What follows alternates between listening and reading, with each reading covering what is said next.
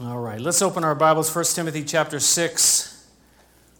Let's see if this is going to work. Oh, look at that, it works. 1 Timothy chapter 6. Last time we talked about witnessing in the very worst of circumstances and that God will equip us. And life, like Kelly said, it's not always easy. But God is there with us and God will equip us. Now today in chapter 6, he moves back to speaking about the false teachers. Now, he began the whole book speaking about false teachers and false teaching and what a problem it was, and that was the first order of business that he felt like he had to deal with. And now he gets back to it. He's been referring back to it, back and forth to it a bunch, but he gets back to it again. And you know what? I think the reason is because it was a huge problem then. But the truth is it's a huge problem today, too. It seems as if one of their motivations, as we'll see in this passage here, one of their motivations of these false teachers was what? For the love of money. Greed, for the love of money. But first I want to ask you a question, and this is the question, are you content? Now that's a tough question, I understand. It's a question you got to think about, but let me just ask you again, are you content? Are you content with what you have? Are you content with your life? Maybe other areas of your life, are you content? Now you say, well, what does content mean? This is what it means from the Webster's New World Dictionary. Happy enough with what one has or is, not desiring something more or different, satisfied. So let me ask the question again, are you content? Are you content? Do we have enough? Or are we striving to have more? Now, it's not wrong to work hard, don't misunderstand me, but there's something here, this is like a heart issue that we're talking about here. Wanting to have more, striving to have more. And it seems like the false teachers, they were actually feeding discontent. And why were they doing that? For the love of money. Because, as we'll see, we'll talk about that more in a minute. But let's look at the first few verses there, chapter 6, verses 3 through 5. It says this, if anyone teaches false doctrines and does not agree to the sound instruction of our Lord Jesus Christ and to godly teaching, he is conceited and understands nothing. He has an unhealthy interest in controversies and quarrels about words that result in envy, strife, malicious talk, evil suspicions, and constant friction between men of corrupt mind who have been robbed of the truth and who think that godliness is a means to financial gain. Wow. That's a mouthful. Let's pray. Father, we as we already heard today, we want to get your perspective on life. And on life in this world, and we have been bombarded with the viewpoints of the world. We want your viewpoint. We want to be transformed by the renewing of our minds with your word and what you have to say about this life. In Jesus' name. So they're teaching these false doctrines that are not in agreement with Jesus. He says that there in verse 3. They're false doctrines. They don't agree with the teaching of Jesus, the instruction of Jesus. They are different. And one of the things that you can watch out for, you can look out for, is when they say, I've got this new slant. I've got this unique way of looking at it. It's a very special teaching that I have for you, but yet, even though it doesn't agree with exactly what Jesus said, and sometimes it'll be just slightly off, right? You don't have to be very far off to get way out there in the ocean, right? How many of you are on the ocean, people? If you're off by 1 degree, where are you going to end up? Thousands of miles. Lost at sea. We can make a movie. Lost at sea. Just took 1 degree. Hey, that rhymes. Hey, what? I was going to make a point.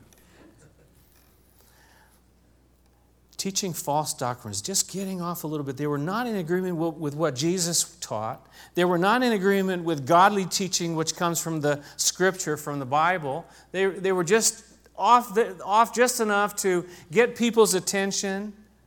2 Timothy talks about people with itching ears. It kind of, they kind of wanted to hear that. But if you look at the character attributes of these people here in these verses, it says that number one is that they're conceited. There's a conceit that, hey, I really have this here. And actually, I found it interesting, this word means this, to envelop with smoke, to inflate with self-conceit. It's like smoke and mirrors, you know that phrase? And that's really what it is. These false teachers, they had all this stuff, but there's a lot of smoke. But there's no fire. There's no reality. There's no truth. They've gone out, out on a limb, and the next thing is they really don't understand what they're talking about. Paul mentioned that earlier. They like controversy. They like quarrels. Again, they like to be different. Well, we've got this thing going on over here, the gold dust coming out of the sky. It's a little different. We understand that. But it is so blessed. It is so crazy, so cool. Well, is there anything about the Bible in it? No, not really. But you know what? It's really something. And that's the kind of the way it begins. It begins like that. And this idea to be different. But Paul says in 2 Timothy to keep reminding the people that these things are going on. Warn them before God against quarreling about words. He says it's of no value. It only ruins those who listen. And then he says, do your best to present yourself to God as one approved, a workman that does not need to be ashamed and who correctly handles the word of truth. Rightly dividing the word of truth. You see, if we just start to get off on our own, away from this book, away from the Scripture, we're going to get into trouble every single time. Every single time. So he says, watch out for these false teachers. And notice that last part of verse 5, he says, who think that godliness is a means to financial gain. Again, they are in it for the money. Well, I passed over the fruit. There's just bad fruit. Envy, strife, malicious talk, constant friction. And I think, as I said earlier, they sow these seeds of discontent. Well, you need more. And if you come to our church, and if you not only come to our church, but if you give to our church, if you give to this ministry, God is going to give you more. Have you ever heard that kind of teaching before? It's out there. It's pretty prevalent. I think it's more prevalent than we realize. And he says that they think that godliness is a means to financial gain, that really they're only in it for the money. And I find that so hard to fathom on one hand. That how could somebody stand up and really they've got this thing going on, and really they're teaching these things, but all they really want is to get money. All they really want is to pad their own bank accounts. I find that hard to believe. But on the other hand, I find that easy to believe. Because people are sinners. We're sinners. And, it's not a hard thing for, somebody to get in the flesh and start teaching these weird things so that, well, this seems to be working out great. It seems to be a lot happening. It seems to be going on. How many of you have heard of the health and wealth and the prosperity gospel? You've heard of that. Some of you, thank God you haven't. I'll tell you a little bit about it so you can be prepared and you can know what's going on. But before we do, I want you to turn with me ahead to 2 Peter chapter 2. 2 Peter chapter 2, ahead a few books there past James. In 2 Peter chapter 2 and verse 1, Peter's talking about false teachers as well. He says, but there were also false prophets among the people, just as there will be false teachers among you. And they will secretly introduce destructive heresies, even denying the sovereign Lord who bought them, bringing swift destruction on themselves. Look at verse 2. He says, many will follow their shameful ways and will bring the way of truth into disrepute. In their greed, notice that, In their greed, these teachers will exploit you with stories they have made up. Their condemnation has long been hanging over them. Their destruction has not been sleeping. He says, in their greed, these teachers will exploit you. It's a whole system of exploitation. But look what it says in verse 2. He says, how many will follow them? Many. Many will follow their shameful ways and will bring the way of truth into disrepute. Many will go that way. Like I said, it's more prevalent. I found an article in Christianity Today which said that it's more prevalent than we even know. This kind of prosperity gospel that has been going through the church. And the truth of it is you can find very, very large churches that pretty much that's their message. People are flocking there. Many are going there. But on the other hand, when you hear people and someone would see them, let's say on a television program or whatever, people who are not believers, who can see right through that, what do they think about it? What's their impression of the church? What kind of a picture do they get of Christian, ministry and preachers? Not a good one, wouldn't you say? When they see someone up there begging for money, someone up there saying that, if you send me money, I'm going to send you this special prayer cloth that you can put under your pillow along with your, teeth waiting for the good fairy. And good stuff will happen to you. God will bless you with that. Again, you say, well, where are you coming up with all this stuff? Like, this isn't even true. I've never heard any of that stuff. Believe me, it's been around for the past 40 or 50 years. And it's huge. But what it is people taking advantage. And this really irks me, the people taking advantage of other people who are really trying to seek after the truth and trying to seek after God. Taking exploitation, that's what it is. The health and wealth prosperity gospel. I read this. They call it prosperity theology, sometimes referred to as the prosperity gospel. The health and wealth gospel, or the gospel of success, is a Christian religious doctrine. I question the Christian part. That financial blessing is the will of God for Christians, and that faith, positive speech, and donations to Christian ministries will increase one's material wealth. Did you get that? Someone else said in the Apologetics Index, they said the prosperity teaching is an aberrant doctrine, largely promoted by the Word Faith movement. Here's how it is sold. God wants you to be rich and or healthy. Well, I'm already rich. That's my name. But He cannot bless you unless you first send money, also known as a seed faith offering, to whichever televangelist or teacher tells you about this scheme. He can't bless you until you send the money in.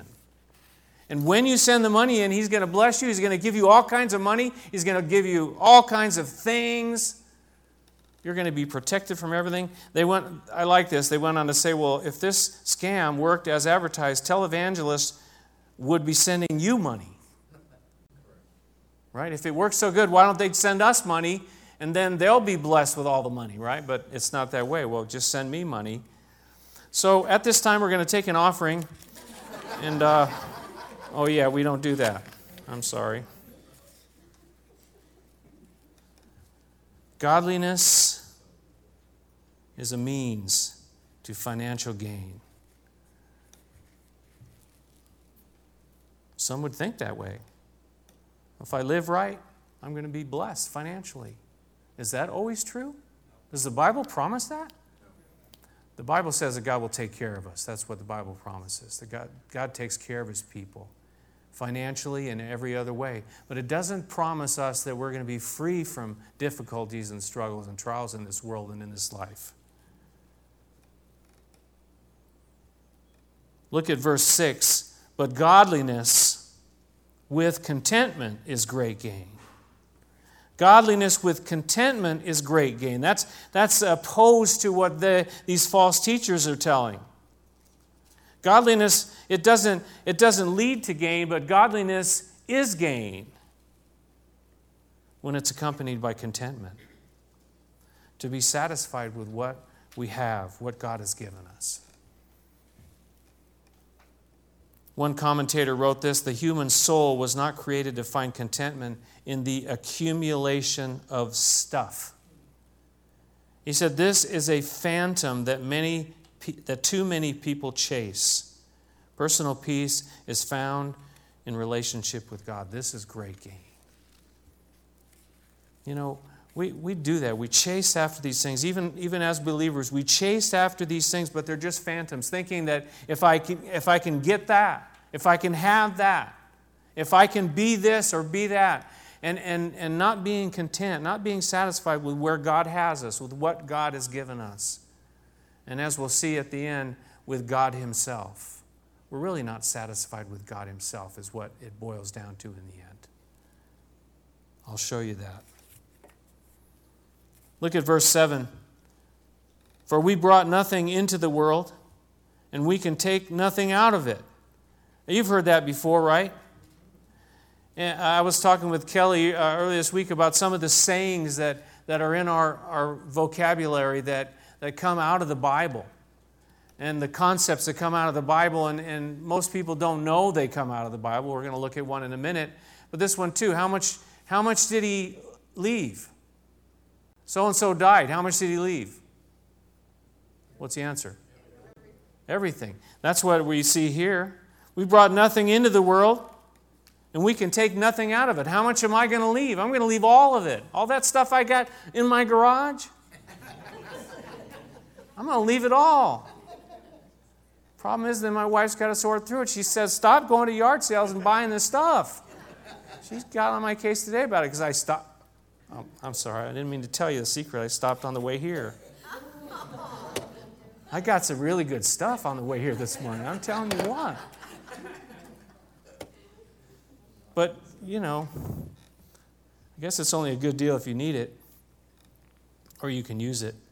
Job said this. He said, naked I came from my mother's womb, and naked I will depart. The Lord gave, and the Lord has taken away. May the name of the Lord be praised. It's all about God, you see, our lives on this planet. It's not about the stuff that we can put together, that we can gather up. We can't take it with us. So why are we so fixated on stuff? Why? Why are we so fixated on the money, and when really it's mostly on paper, isn't it? It's not really, well, maybe it's in your mattress, I don't know, but it's mostly numbers on a computer screen now. It's not even on paper hardly.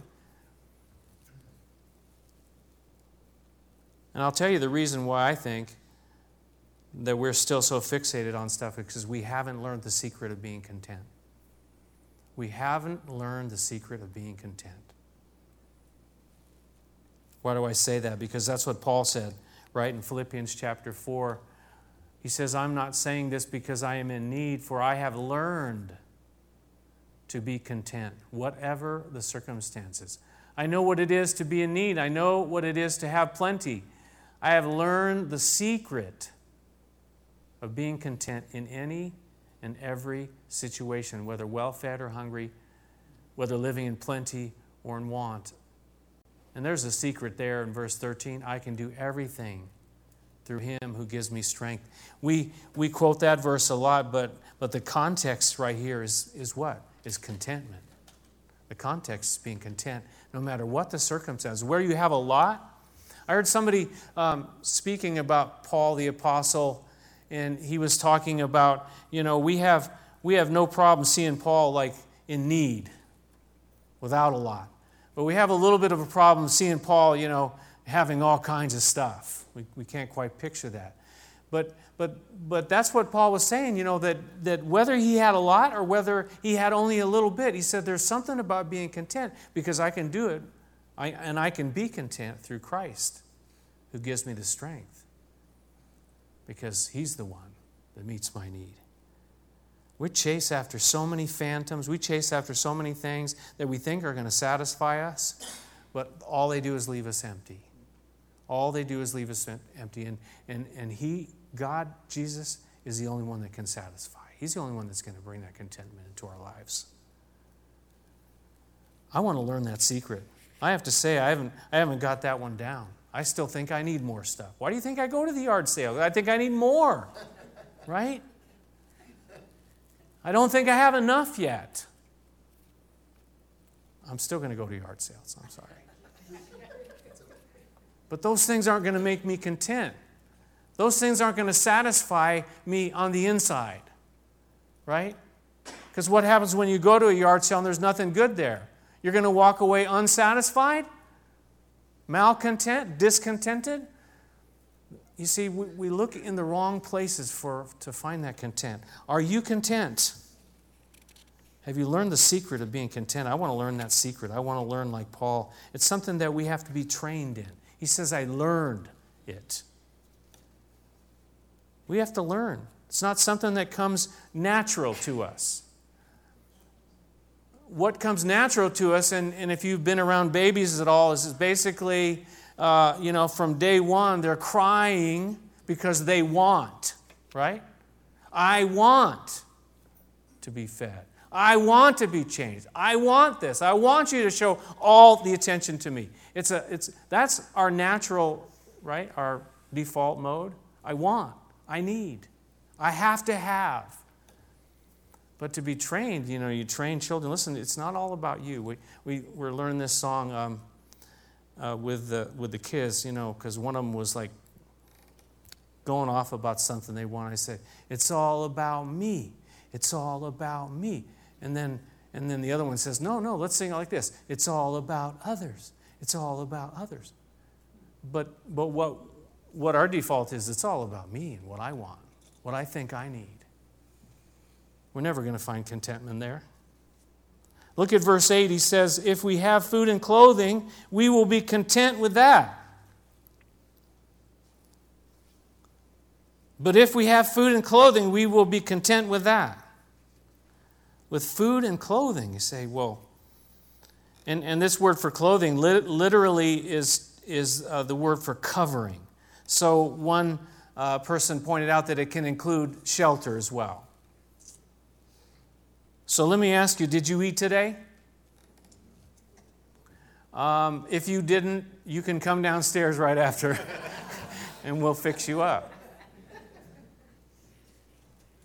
Do you have clothes on? Do you have a place to lay your head? Jesus said he didn't even have a place to lay his head, and yet he was content because of the Father in his life. Do you know that we are so wealthy? We are so wealthy as Americans. We don't even have a clue. We think, I don't have enough. But the truth is, some estimate that we, on average, are in the top 1%. Some say it's more like 10%, but we're in the top at least, say, 5% in wealth in the whole world. We're in the top 5%. And yet, we want more. We are so wealthy. We have so much. And yet, we want more. I want more. I got to get more. I got to work and make that happen to the detriment of my family, or to the detriment of being involved in fellowship, and to the detriment of spiritual things, as he's going to show us here in the last verses. Look at verse 9. He says this, people who want to get rich, they fall into temptation and a trap and into many foolish and harmful desires. This idea, I want to get rich. I want to get rich. Foolish and harmful desires that plunge men into ruin and destruction. We have so much, and yet we think we need more than we already have. How about that we're a little thankful for what we already have? Thankful that we... I heard John Corson had this little illustration of this place that had two streams, two I can't remember what they were, streams, let's say, and one was cold and one was hot, like a hot spring and a cold spring, and they were right next to each other. And someone asked the person who was washing their clothes or whatever, and he says, "Isn't this great? You got hot and cold, like hot and cold running water." He says, "No, but I'm kind of upset because, there's no soap." We're not thankful for what we already have. The fact that we can go to our house and turn on the spigot, that is amazing, really. Turn on the spigot and hot water comes out. The water comes out at all. But he says, watch out. He says, we'll fall into temptation, fall into a trap, fall into many foolish and harmful desires. We'll try anything, we'll do anything, we'll compromise just so we can get what we think we want, what we think we need. In verse 10, finally, he says, "For the love of money is a root of all kinds of evil. Some people eager for money have wandered from the faith and pierced themselves with many griefs for the love of money." That's a phrase that we have in our vocabulary, isn't it? The love of money. Or people shorten it, don't they? It's easy to twist things. Money is the root of all evil. Have you heard that? Well, it doesn't say that, does it? First of all, it comes from the Bible. Secondly, it doesn't say money is the root of all evil. What does it say? The love of money. The love, where you love it. We're in love with money. Say, man, don't say that. I'm not in love with my money. Really? Okay, let's take that offering now. Or you can just bring it up right now. If you're not in love with it, you just bring it up and put it right here. It's not so easy to do when you start thinking about it in concrete terms, right? I'm just being real here. I don't have any money. I just gave it to the guy at the yard sale. For the love of money, not the money itself, the love of it. Although there was a guy, his name was Mike Yaconelli. He wrote a magazine called the Wittenberg Door. How many of you heard of that? This is going back a few days, but a kind of a satirical Christian magazine. And he was a writer, he was a pastor, and a number of years back, not that long ago. He also worked a lot with Christian youth. But he said this, he said, "Radical faith doesn't mean that we all give up our money and become indigent. But it does mean that we give up the antiquated illusion that money isn't evil." He said, "We must face up to the frightening fact that anything money touches, it corrupts, including us. Money is evil," this is his opinion, "and therefore extremely dangerous. We should be running scared. We should fear money. We constantly need to check and recheck what money is doing to us, have a periodic money checkup. All of us had better start learning how to say no to money, because if we don't face up to the damage it is causing, we may find ourselves and the institutions we love destroyed by it." Again, he's a satirist. He kind of makes satire, but there's some truth in that too, to watch out. Watch out for that thing we call money. Jesus said it. He says you can't serve both God and money. You can't serve both. He says it's a root. And I think this is a better translation. It's a root. It's not the only root, but it's a root of all kinds of evil. All the get-rich schemes, all the fraud that's perpetrated, drug dealing. Why do they do that? Money. Corruption in politics. What's that all about? Money and power. Lying, stealing. Notice he says there that some that were eager for money have wandered from the faith. That's a scary thing, isn't it? Wandered from the faith. Pierced themselves through with many sorrows. To left behind their faith to pursue money? How could that be? We got to watch out, because money can become our God, and it is a form of idolatry where We leave behind the pursuit, seeking after God. That whole passage in Matthew chapter 6 where Jesus said, seek ye first the kingdom of God and His righteousness, and all these things will be added unto you. He's talking about where we put our hearts, where we have our treasure. He says, there will our hearts be also. That if our hearts, our treasure is in the things, is in the money, is in the bank account, is in the stuff that we have, it's going to be empty. He said, seek first the kingdom of God.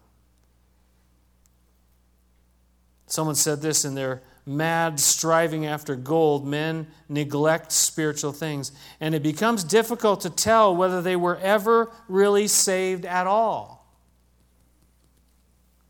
Striving after gold. Is it bad? Is it wrong to be wealthy? No, I don't think so. It's when the wealth has us, right? That's the problem. It's not when we have wealth, it's when wealth has us, when it controls us. But I kind of like what the Proverbs writer said in Proverbs 30. He said, give me neither poverty nor riches, but give me only my daily bread. Otherwise I may have too much and disown you and say, who is the Lord? Or I may become poor and steal and so dishonor the name of my God. Give me just enough. That's why Jesus taught us to pray, give us this day our daily bread. He didn't say, give us this day our yearly bread or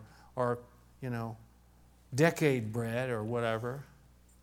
To trust God for today. You remember the story of the rich young ruler? He said, he wanted eternal life. He went to Jesus and said he wanted eternal life. And Jesus said, well, you kept the commandments. You've done what the Word of God says. Yeah, I've done all these things. I've done this and this and this.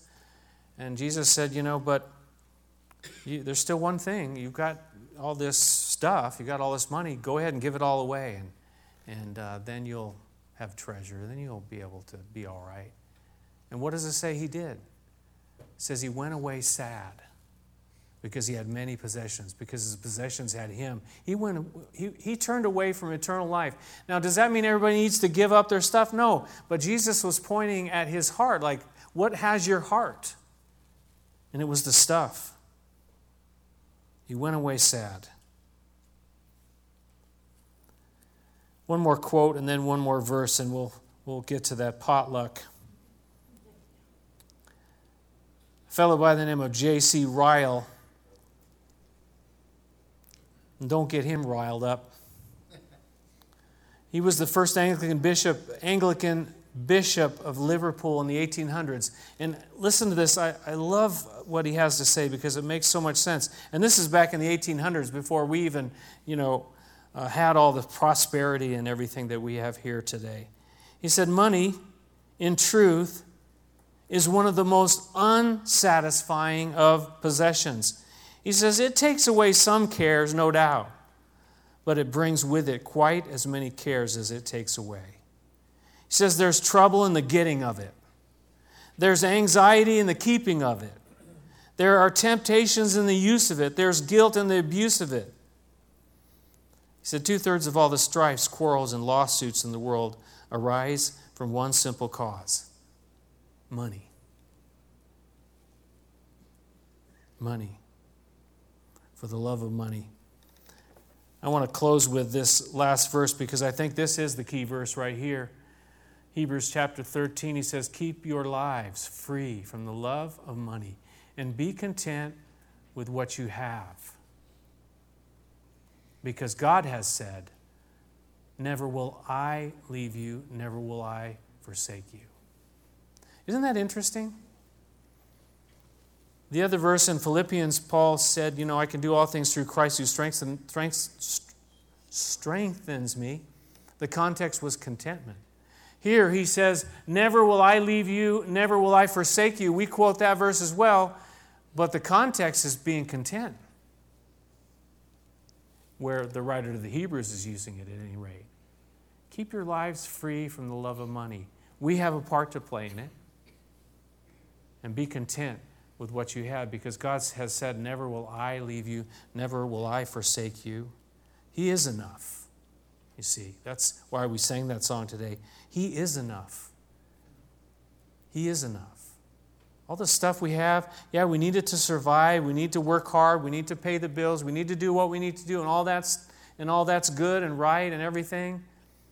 But if we put our treasures in where the stuff is and not where God is, we're going to be very unsatisfied. We're going to be very discontented people.